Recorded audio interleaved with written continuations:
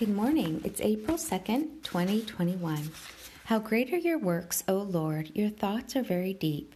Senseless people do not know, fools do not understand, that though the wicked spring up like grass, and all the evildoers flourish, they will be destroyed forever. But you, O Lord, are exalted forever. Psalm 92, 5-8.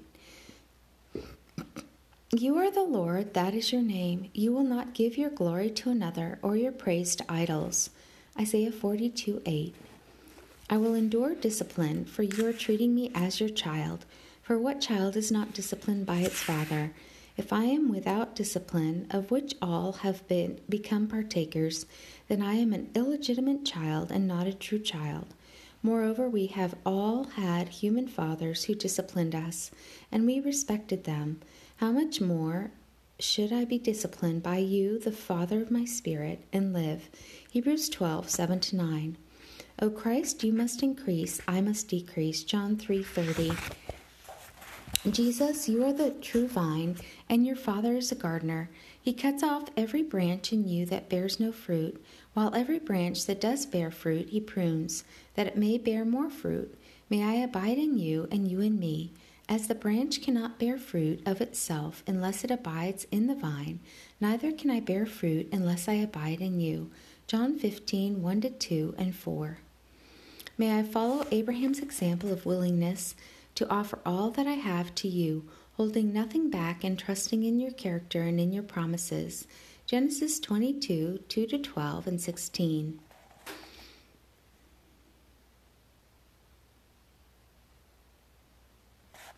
May we rejoice, become complete, be of good comfort, be of one mind, and live in peace.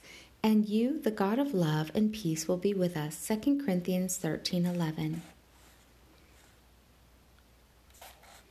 As I give, it will be given to me. A good measure, pressed down, shaken together, and running over, will be poured into my lap. For with the measure I use, it will be measured back to me. Luke 6:38. Those who sow sparingly will also reap sparingly, and those who sow bountifully will also reap bountifully.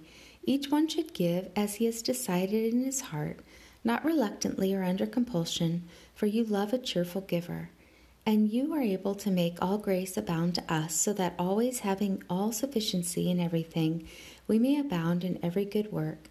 As it is written, He has scattered abroad His gifts to the poor. His righteousness endures forever. Now you, the one who supplies seed to the sower and bread for food, will also supply and increase our seed, and will increase the fruits of our righteousness. 2 Corinthians 9:6-10. We give thanks to you, Lord God Almighty, the one who is and who was, because you have taken your great power and have begun to reign. Revelation 11:17. There will no longer be any curse. Your throne and the throne of the Lamb will be in the New Jerusalem, and your servants will serve you. They will see your face, and your name will be on their foreheads, and there will be no night there. They will not need the light of a lamp or the light of the sun, for you, Lord God, will give them light, and they shall reign forever and ever. Revelation 22:3-5.